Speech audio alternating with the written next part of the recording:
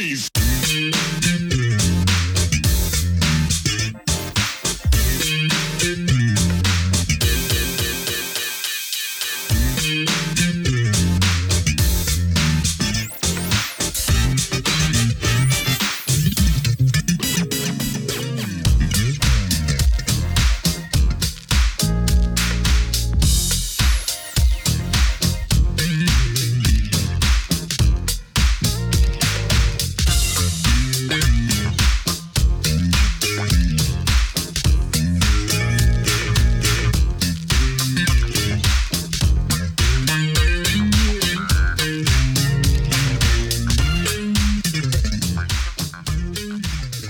Hello and welcome to another edition of Truth and Rhythm, brought to you by FunknStuff.net. This is the interview show that gets deep in the pocket with contemporary music's foremost masters of the groove. I'm your host, Scott Dr. Jake Skolfine, musicologist and author of Everything's on the One, the First Guide to Funk. If you don't have your copy, get on over to Amazon and pick one up. You'll be so glad you did. Whether you're watching the video version of this at FunknStuff.net or on YouTube, or listening to the audio-only podcast version from providers like iTunes and Spotify, as always, I thank you so much for your continued interest and support in the show. Speaking of which, if you haven't already done so, subscribe to the Funk and Stuff channel on YouTube. That's where Truth and Rhythm lives. All kinds of goodies. You'll get early premieres, and it's all free, so make sure you sign up. Tell a friend, tell family. Also, get your official Truth and Rhythm and Funk and Stuff gear at the FunknStuff.net store. Cool stuff like I'm wearing right here. Truth and Rhythm shirts. Show your support and love of the show and also the musicians and the music that they represent. Also want to give a shout out to the Funk Exhibition Center and Hall of Fame in Dayton, Ohio, of which I'm very proud to be an official funk ambassador. Go to thefunkcenter.org to learn more and keep the funk alive. And now, with all that, it's time to get on with the show. Enjoy. I am pleased to welcome to the Truth and Rhythm Mothership Ivan Neville, a prolific keyboardist, singer, and composer, and a member of New Orleans' celebrated musical family, the Nevilles. Recording professionally since the early 1980s, Ivan has released 4 solo albums and been one of the industry's busiest session players. Among those whose records he has appeared on, and in many cases performed with, are the Rolling Stones, Keith Richards, Bonnie Raitt, Dr. John, Government Mule, Buddy Guy, Jerry Lee Lewis, Angie Stone, Phoebe Snow, Paula Abdul, Don Henley, Robbie Robertson, Rufus, The Spin Doctors, Stevie Salas, and so many more. He is also the leader of Dumpsta Funk, one of the funkiest bands to emerge this millennium. Since 2003, the group has scorched concert stages, grinding out a mix of original tracks along with blistering renditions of funk rock classics by the likes of Graham Central Station, Betty Davis, Led Zeppelin, The Meters, Mother's Finest, Parliament Funkadelic Mandrill, the Red Hot Chili Peppers, and many more. Woo, that is impressive. And so, I welcome Ivan Neville to the Truth and Rhythm Show. Ivan, how are you? How you doing, man? It's great to see you. Thanks for joining the show. Yeah, thanks for having me, man. I know you've had a little bit of a rough patch. How you feeling? And do you want to talk about that just a little bit? Well, today's actually a pretty decent day. Yeah, as you might know, that I had tested positive for the COVID-19 coronavirus thing. I started feeling those symptoms in mid-March. I had a pretty rough go of it for a minute. I had like pretty bad fever for close to 2 weeks. No appetite. I didn't have many of the other symptoms, but I did get the breathing, compromised breathing later on. Like after my fever had gone away and I was able to eat, I started feeling this breathing restrictions and whatnot. And basically, I found out that I had pneumonia as well.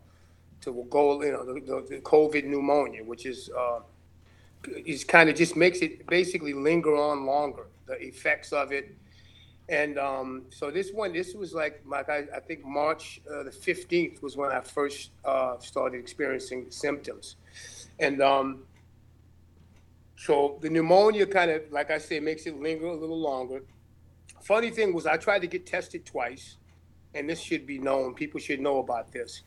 this lack of this talk of tests for everyone, and I went to get tested twice, and they wouldn't test me because they took my temperature was normal at those particular times. But obviously, having fever, you will take Tylenol because you don't want to be burning up. You don't want to be 102. Fever had gotten up as high as 103. And so twice I got turned down for the test. I assumed that they had limited on the tests and they only wanted to test people that showed obvious or severe symptoms. I didn't look like I was about to die, so they did not give me a test. I was tested finally, and I came back positive. And which I just assumed I had it. So I just kind of act as if until I found out that I was positive. And then, you just do things. And then when I started getting the breathing complications, I read up about it, about how your lungs react and all this kind of stuff. And basically everything I read or from everybody I talked to, they said, get your lungs working. I started doing breathing exercises. I started going for walks, go up and down the steps at my house to go downstairs and put the laundry and stuff like that, just doing stuff. Get active and show your lungs how they're supposed to act again. Because they know, but they've temporarily forgotten. This thing has come in there and it's kind of trying to compromise your lungs. Mm-hmm. And so that lingered on for a while. And then finally, my breathing got better. Take a deep breath, and now I can take a pretty good deep breath now. And also the good news is I was tested again on Friday, and I got news today that came back negative. So I guess I survived the COVID-19. And as soon as they told me that I was negative, it was like a weight was lifted. It was like physically and mentally, immediately, I just felt better. Mm-hmm. Because there's a mental aspect to it. The anxiety of knowing that you have this or possibly have this, and knowing some of the other unfortunate results. A lot of people have died and things of that, stuff like that. So you start thinking about stuff like that, and it's like a mental warfare, because you're like, when you start feeling a little bit better, and then the next day, you're not feeling so hot. So then you're kind of, okay, I don't want to jump for joy just yet, even though it's been long enough, seemingly, because it's been like 7 weeks for me. And I had the pneumonia, so that could make it linger longer. And I didn't find out what my latest chest x-ray said exactly. The doctor's going to call me later and tell me. But from what the nurse told me, if he hadn't called you by now, no news is good news. That means you're probably pretty good. And so I'm happy about that. So, yeah, when Ivan's going to get back to 100% at some point, hopefully, because it's possible that your lung may have a little something damaged for long term. So I can live with that, and I could just work on it and get it back better. I can still sing a little bit, which makes me happy. Right? So, yeah, I'm fortunate right there. But so I'm in a good mood today. Well, thank God that the news worked out that way. So very glad to hear that, and also encouragement for others who may come down with it. So the thing about it is because it tells you in your mind and how you feel physically. It tells you to lay there. It tells you got the worst flu you've ever imagined. You have no appetite. You got fever, and depending on the symptoms, aches and all of this stuff, you want to just lay in the fetal position and just hope it goes away. But at some point, if you get any strength whatsoever, you got to get up and you got to walk around. You got to breathe.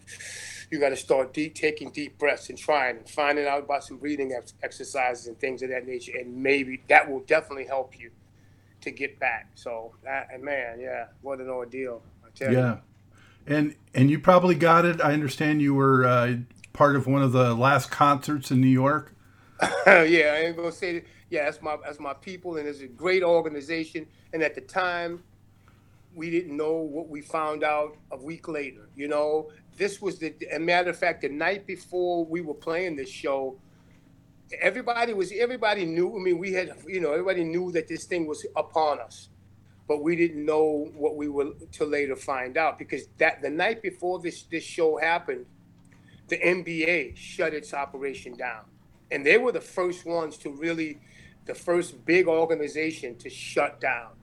And that they made a big statement when they did that. When they did that, that made a lot of other people take a look and say, okay, if the NBA shut down its full operation, all no games. The season right now is suspended until further notice. And so then people started chiming in about gatherings of less than of so many. You can only have a gathering of so many people. And at that time, they had only whittled it down in New York to 500 or less. And we were playing a show that fits maybe 2,500 to 3,000 people. And so they turned it into just friends and family of the crew and the people who were performing, and they were going to stream the show. And that's what they did. Long story short, was several people that were at this event, and we were all, fist pumping and elbowing, and nobody was shaking hands, and people were kind of standoffish, but we weren't practicing what we found out about a week or so later, social distancing. Not even a week. By the time I got home, which was the Friday of the March the 13th, and I didn't really know I was sick yet. I felt a little odd, I thought, but I didn't really, and I didn't want to be sick, obviously. But by the time we pulled out the thermometer at our house and said, okay, let's see what's going on with all of us, because we started hearing more and more about it, and I had fever.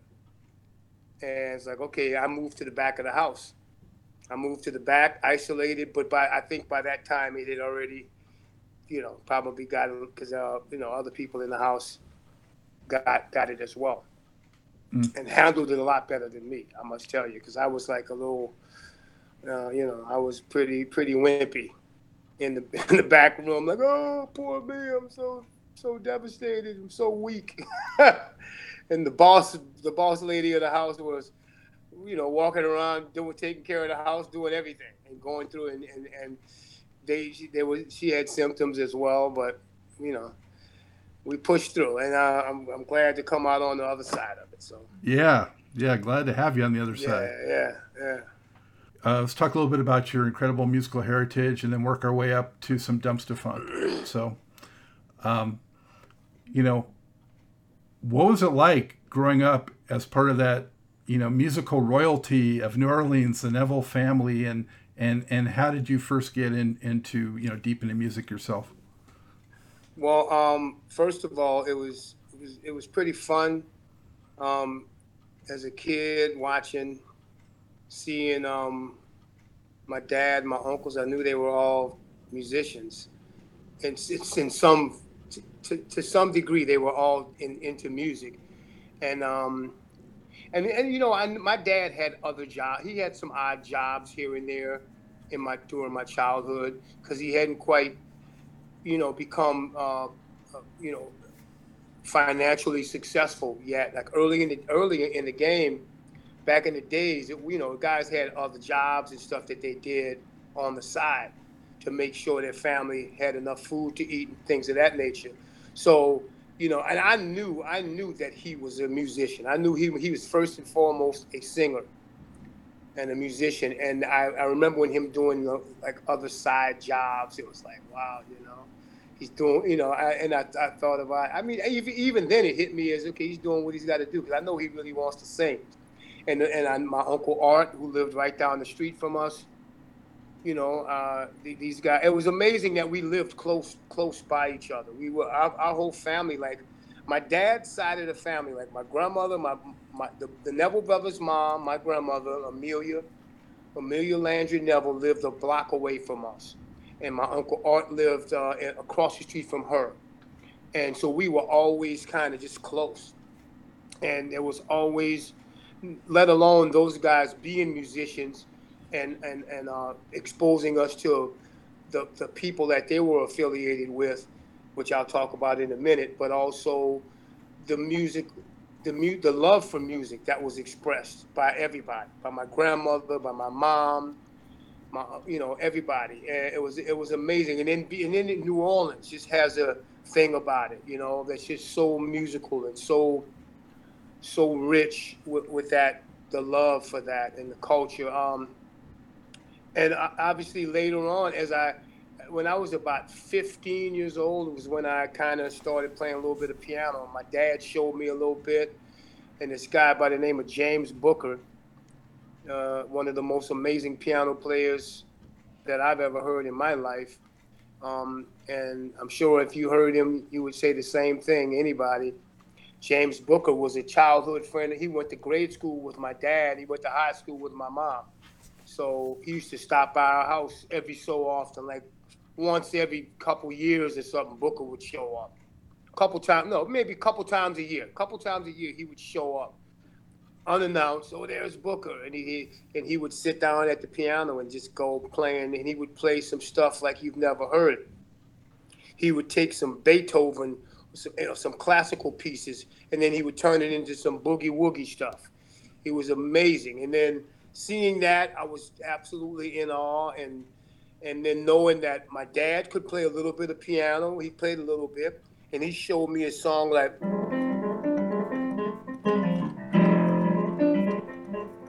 That was one of the first songs that he showed me how to play. It's called Cabbage Alley. And that was a tune that my Uncle Art had recorded with his band, The Meters. And that was a take on a Professor Longhair song that was called Hey Now Baby. So yeah, this definitely inspired me. And then I started playing around a little bit, and I started singing. I kind of knew I was musically inclined before that, but I really kind of got into it a little bit. Man, I was in high school at this time. By the time I was in like 11th grade, I really was trying to do music. And I played at a concert at school with the stage band, and the reaction that I got from, everybody. It was in a school auditorium, it was like, oh wow, this is cool. Those things really, kind of catapulted me into the idea of wanting to maybe be a musician. I'm like, okay, yeah, this is cool. I wouldn't mind doing this. And then I realized that I maybe had a little bit of talent, and if I pursued it, I could possibly do it.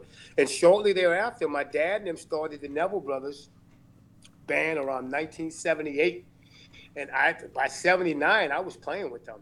I went on tours with them, and yeah. How old were you then? I was probably 20, 19, 20, 21, somewhere around up in there. Yeah. Wow. Yeah, 19, yeah, because I played my first gig at Tipitina's. I hadn't quite made 18 yet. I was like 17, and I had to get a permit.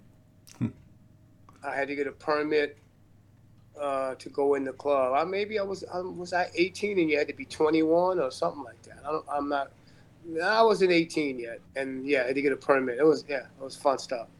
Were you always confident in your singing early on also? Nah, I was never confident in any of that crap, to tell you the truth. I was never confident in my playing or singing, and I'm still questioning myself all the time. I always think I could do a little bit better. But I felt like I was good. I thought I could do a little. I thought I was okay. I figured, you know what? I would hear people sing and hear records and hear artists that were making it and that were successful. And I said, well, I could maybe sing just as good as that person or play me. I think I could do this. So there was some confidence. Yeah. What kind of music, aside from, like the Meters or whatnot, were you mostly attracted to? I was attracted to a lot of stuff, man, because at an early age, I'm talking about 6 years old, I loved the Beatles. I loved the Stones, all that stuff. There was a guy by the name of Larry Williams, who was a friend of my dad's, who wrote some songs that the Beatles recorded. He wrote Slow Down. Come on, pretty baby, won't you talk with me? Come on, pretty baby, won't you walk with me? That song. Slow down, baby, know you're moving way too fast. Don't. That was Larry Williams, and I dug his stuff. And then later on, I just liked a lot of stuff, man. And the way the radio was during those times, I'm talking the mid to the late 60s to the early 70s, man, to me was the greatest era of music to me. And there was like a lot of soul music, a lot of some funk rock stuff, Sly and the Family Stone, the Jackson 5, everything from Elton John, Benny and the Jets, to the Spinners. I mean, I like Rufus and Shaka Khan. Tell Me Something Good. All that stuff, man. There was so much. Music was so. There was such a variety of stuff, and nothing was. There were no. The boundaries were, limitless seemingly back then, because you would hear music that would come on the radio, and it would be like it didn't sound like anything you had heard up to that point, which later on everybody was trying to sound like each other. You know what I'm saying? All the records you would hear people trying to make, you needed to sound like something else that was popular. Right. So, you went on to play with like. You needed to sound like something else. Yeah. You went on to play with like so many, big artists, big and small, and we don't have time to go into all of them, but I definitely want to hit on a couple, and I want to know, how did you end up, connecting with Keith Richards and the Rolling Stones and that whole thing? Okay, so that's a cool story, and the funny thing was I had been playing with Bonnie Raitt, who was one of my favorite. Like when people ask me who have you played with, it's one of the favorite people. That's one of my favorites to mention. I played with Bonnie Raitt. I had been playing with her for a few years, from like '84 to like '87 or '86, something like that. Maybe almost 3 years, maybe. And I ended up in New York, and I think it was at the end of a Bonnie tour. And now wait a minute, I gotta back up, because the initial Stones connection was made when the Meters opened up for the Rolling Stones in 1975. Okay. The Meters opened up for the Stones in 75, maybe 75, 76, somewhere around then. Then the Neville Brothers opened up for the Stones in 81 on the Tattoo You tour. And I was a part of that. I was playing with the brothers at the time. So I met them during those days. And then I happened to be in New York after touring with Bonnie Raitt for a while. Must have been 1986, 80, somewhere around there. And the Stones were working on this album called Dirty Work. Mm-hmm. And I ended up going over to the studio. A friend of mine, a guy by the name of Rob Faboni. Rob knew that the Stones were recording. And he said, "Oh, Ivan, let's go over to the Stones recording session." And so we ended up going over to the session. And I ended up hitting it off with Keith and Ronnie Wood, and I ended up going back to the studio on several occasions. I went to their sessions for like 3-4 times during that week. And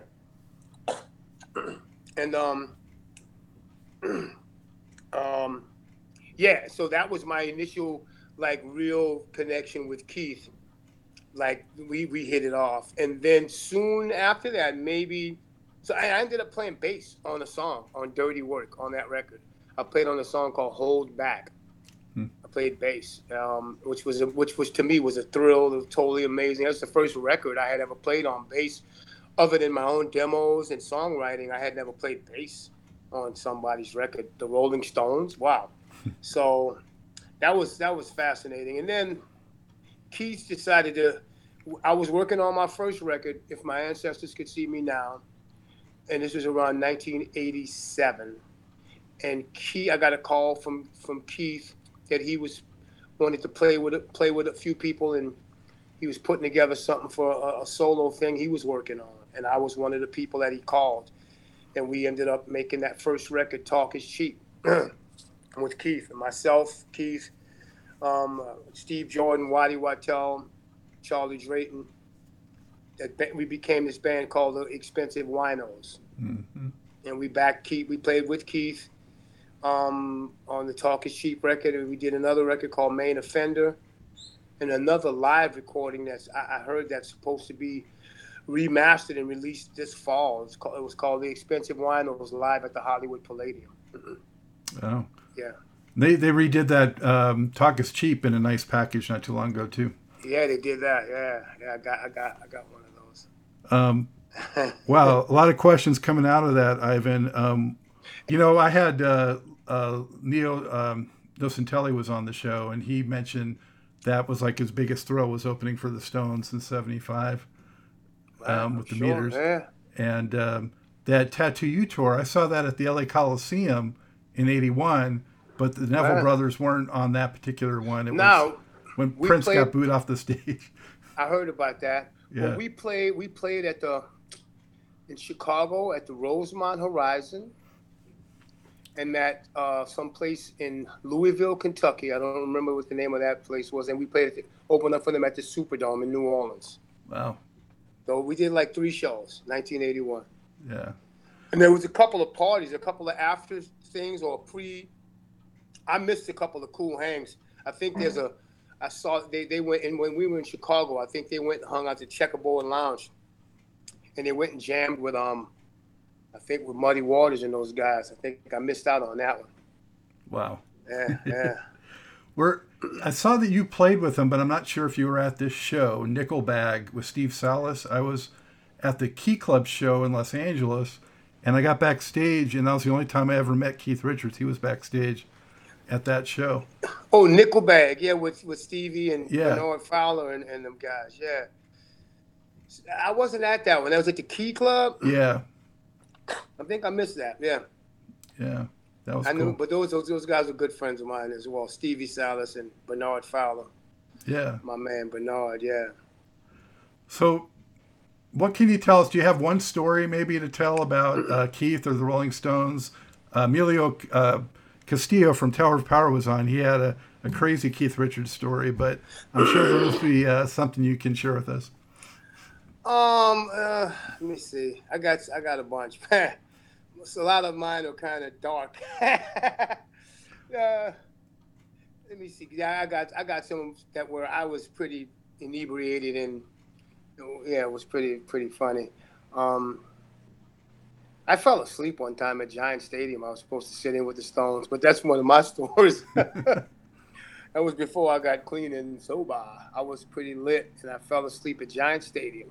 I was supposed to go sit in and play with the Stones. I passed out in the dressing room and missed the show. But not Keith. Keith is he's a character, man. That guy. I was around him a whole lot, and I'm going to tell you what I don't have. There's a few little I guess a few legendary Keith stories, but what I really want to say about him is that that guy. He's all about the music, man. He's very intelligent guy, very intelligent, very well spoken. He reads a lot. He's not what people think of him. The myth and the legend. I mean, he's Keith. He is Keith, and he's lived through some stuff that a lot of people maybe wouldn't make it through some of the things that he's lived through. But I mean, obviously we partied. We did our share of recreational things back in the days. But I mean, he was a guy that would play a riff. Now I'm going to tell you, I remember we were in the studio working on the Take It So Hard record, and that intro,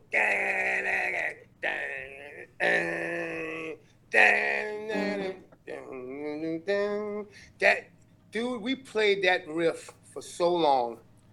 And he and Jordan, he liked to play a riff with a drummer, just he and the drummer.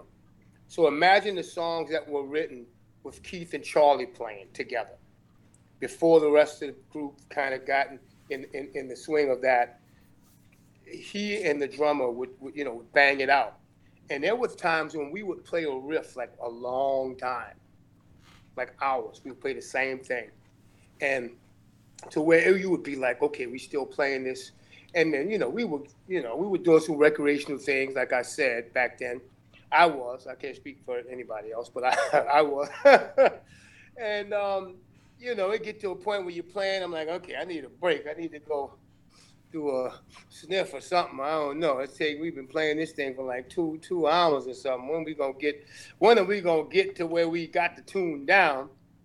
And and then at some point, some magic, like with that particular song, the funny thing was we played that song for a long time, and Charlie Drayton and Steve Jordan switched, and Drayton got on drums and Jordan got on bass.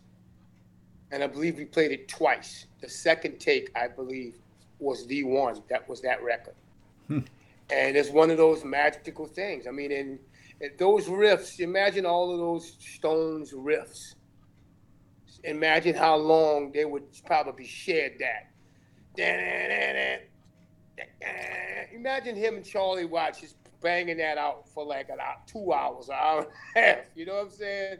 Before it became an actual song. Yeah.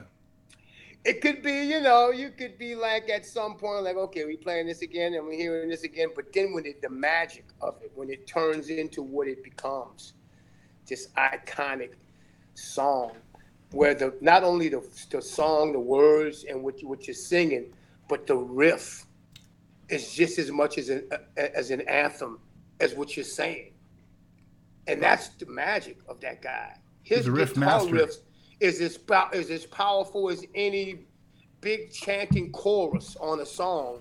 That riff is what you're like, oh my God, it's mind blowing. I'm really honored that I've got to play with him and can call him a friend. I'm really honored about that. Did you get a chance to play with or meet Bernie Worrell or Bootsy at all? Yes, I did. Yeah. Well, when we were making that Keith record, I wasn't with them when they recorded the Bootsy and Bernie stuff, but which was amazing, by the way. A lot of people ask me about the Talk Is Cheap record. I only played on maybe 5 or 6 songs on that record, and the rest of it was done with different configurations. It was mostly Keith, Jordan, Waddy, and some was Bernie Worrell was on a lot of it, and Bootsy was on a couple of things. They had Buckwheat from Buckwheat Zydeco on some squeeze box, accordion stuff. Maceo was on some stuff. They had some folks on some of that stuff, and I got to really meet Bernie later on. And unfortunately for me, there's a couple of pictures of me and Bernie, like the last time I saw him, which was the year before the last jazz festival. He came down to New Orleans, and it was, I think he passed away like right not too long after that. And there's some pictures of he and I playing keyboards and me standing behind him while he plays. He sat in with the Meters, my Uncle Art and Zigaboo George and Leo, and I was playing keyboards as well, backing up my Uncle Art, and Bernie was there, and Bernie came and sat in, and yeah, there's some beautiful pictures of me standing behind Bernie, just watching him. Yeah, he called me Neff. Hey Neff, man, Uncle. He was like, I was like his nephew, and I loved that because he was such an inspiration to me, and he's playing on all the records that he played on with Parliament Funkadelic, all that stuff, and Bootsy, I you know what? I never really got to play with Bootsy, but I've met him on several occasions, and it was, yeah, he's a bad dude. The dude played on Sex Machine with James Brown, so I mean, come on, that's legendary, He traces the whole deal from that all the way through George and his own stuff. So, that's some funk pedigree right there. Yeah. Yeah. So, are there any other keyboard players besides like a Bernie Worrell? I'm sure was influential to you. Who are a couple others that you really look up to? There's a few that are probably not really obvious, and I like the keyboard stuff that Sly did. Sly Stone. He had some subtle gospel funk thing going on with his approach. Stevie Wonder. He's a master of everything. I mean, that cat. Herbie Hancock. Obviously, I can't play like that, but Herbie, man, just listening to that, to what he's done all these years, and there's some new cats. I'm gonna say new, but some recent guys that I'm in awe when I hear them play. This cat Corey Henry. He's a bad young dude, man. He can play his behind off. And there's some other guys that I've heard over the recent years that I really love the way they play. Neil Evans from Soul Live. Mm-hmm. Couple of others.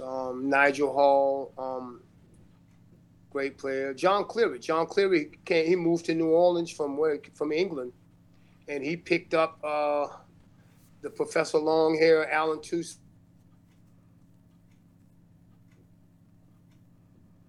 Your audio just dropped. School. Your audio's dropped out.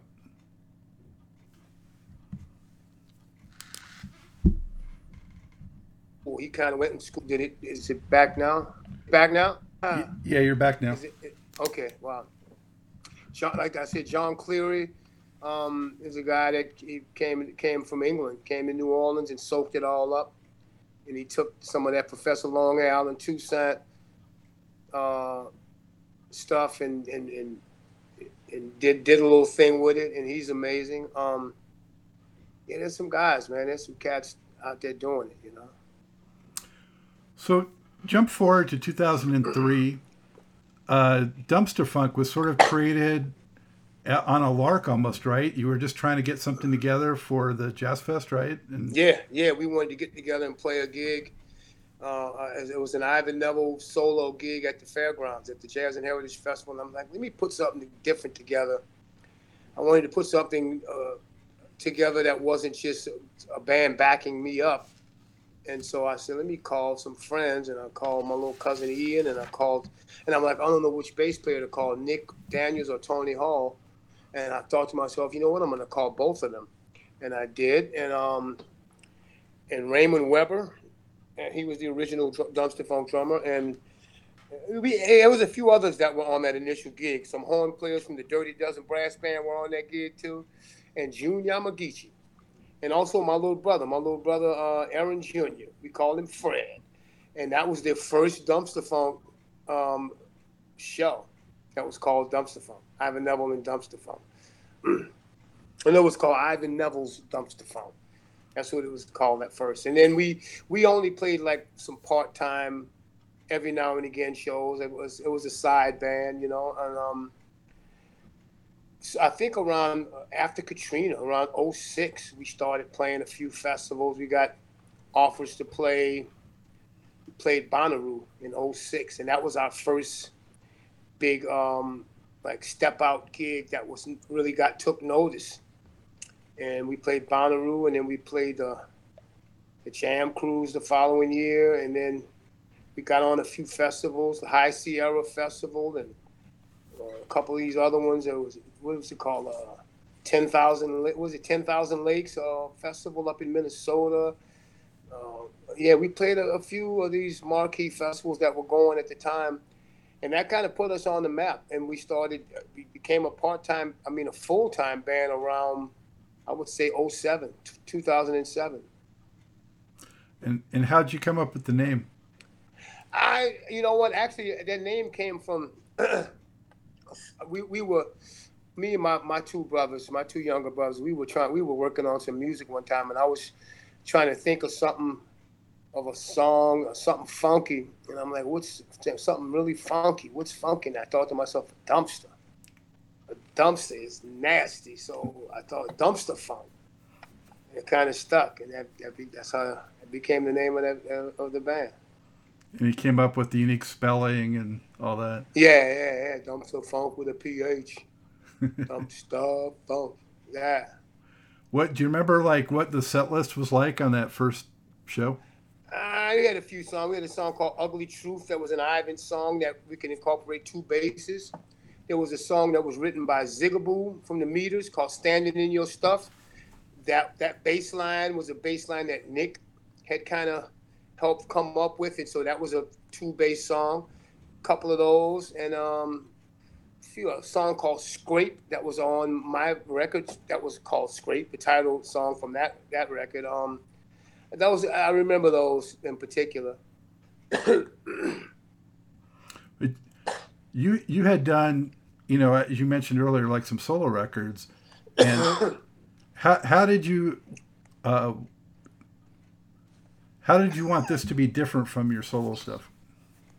With the Dumpster stuff? Yeah. I just wanted it to be more. I wanted it to be a band, and not just my vision completely. I wanted the equal input from everybody, and we all just kind of a true collaboration, and that's kind of where we went with it. Well, when I became aware of the band was probably like right around the time when you got into it full time, so that's, right, going on 15 years already. It's been that long. Wow. But man, as a lifelong, funk lover, I mean, when I heard it, I was immediately blown away because it sounded so authentic. It sounded so deep.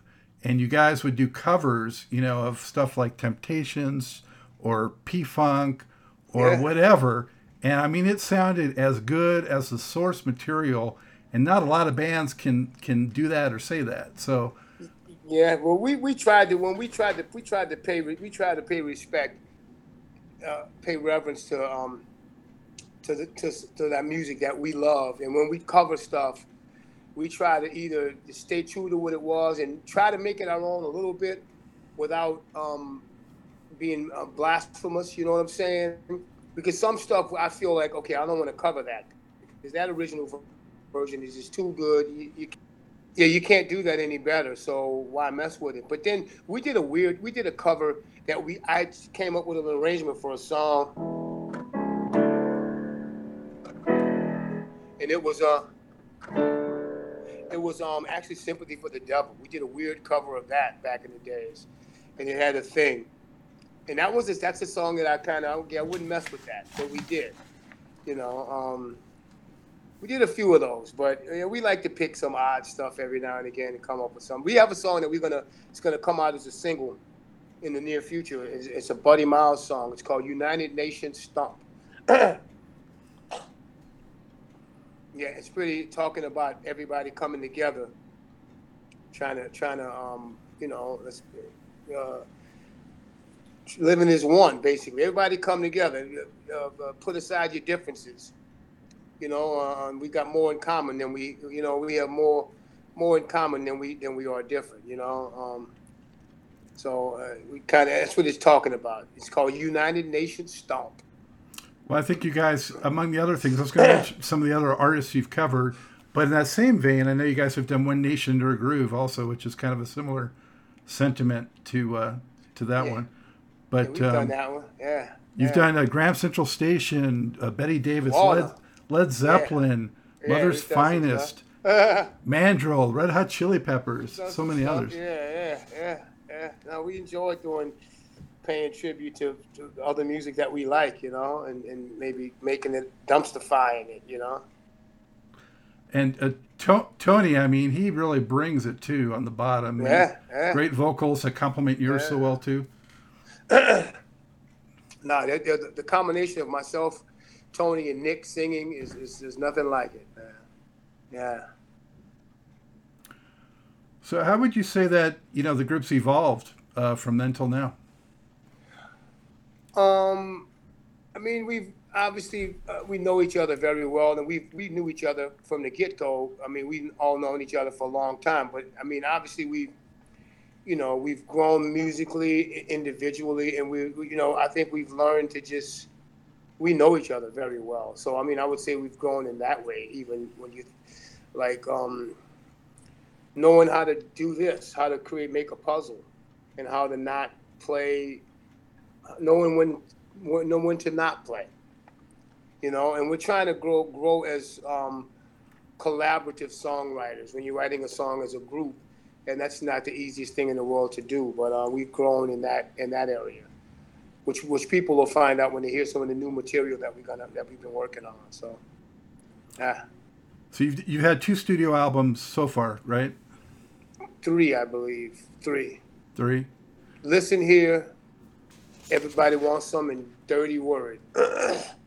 Yeah, it's funny you were on Dirty Work and Dirty Word. Dirty Word. I Yeah, know. I'm saying though, you were on both yeah, of them. right. Wanted to ask you about one or two of your most unforgettable performance memories. I mean, I have down here that I know, you did a big gig that had members of the Dead there, and I heard you did one also with Tower of Power and with Blackbird McKnight from P-Funk and Right. I would say my 2 most memorable ones with Dumpster Funk was opening up for the Rolling Stones in the Superdome. That was just last year. One of the most fun gigs I ever played. Also, our collaboration with the Tower of Power was amazing. That was something. Yeah, that was exciting, and it was everything you would think that it would be. It was. And then when we did a whole tour with George Clinton, Paul and the Funkadelic, that was fun as well. And then we had a couple of collabs with the Foundation of Funk and Members of the Dead, Dead and Company. That was pretty awesome. Yeah, with Bobby Weir and John Mayer and Mickey and Billy. That was killing. And with Dumpster Funk did a show one time with Bob Weir. We did 2 shows with him that were pretty fun. One at Sweetwater in Mill Valley, and one was at the Great American Music Hall. Man, that was something. And I know you've done a lot of charitable work and performances, and I want to just get from you, why is that important to you, Ivan? Well, you know what? You're fortunate that you get to play a little music as you to make a living, and if you have any chance to give back, that's a good thing, And then you have organizations that help keep people going and help people keep help keep some folks alive, And one of my favorites is the New Orleans Musicians Clinic, because musicians, for the most part, that I know about, most of my peers and a lot of guys, and a lot of the guys that are less fortunate, that don't have the luxury of traveling around and doing this, there's not a great healthcare situation for musicians. We don't have we have the musicians union, but we haven't put enough into it to make it worth something and give good health care for musicians. So a lot of musicians don't have health insurance. So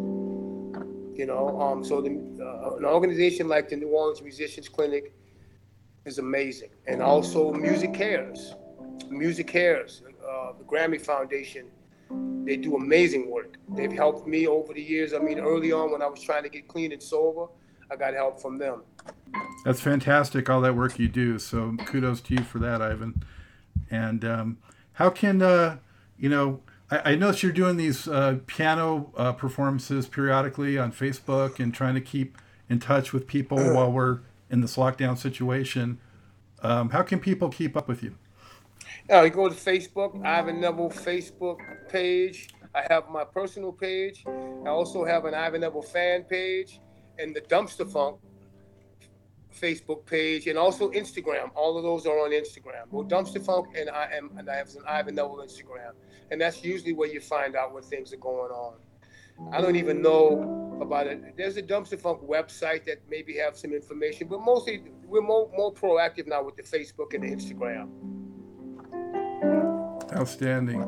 Hey, I'm so glad, to talk to you. I'm so glad that you're doing a lot better, and look forward to so much more great music. Thank you very much, man. Thanks for inviting me to share some stories and have a little chat. Appreciate it. Until the next time, You take good care of yourself. Thank you, man. You too. Okay. All right. God bless. Bye. You too, man. Later. Thanks. Hey, back at Truth and Rhythm headquarters. Thank you for joining us on another magical ride with Truth and Rhythm.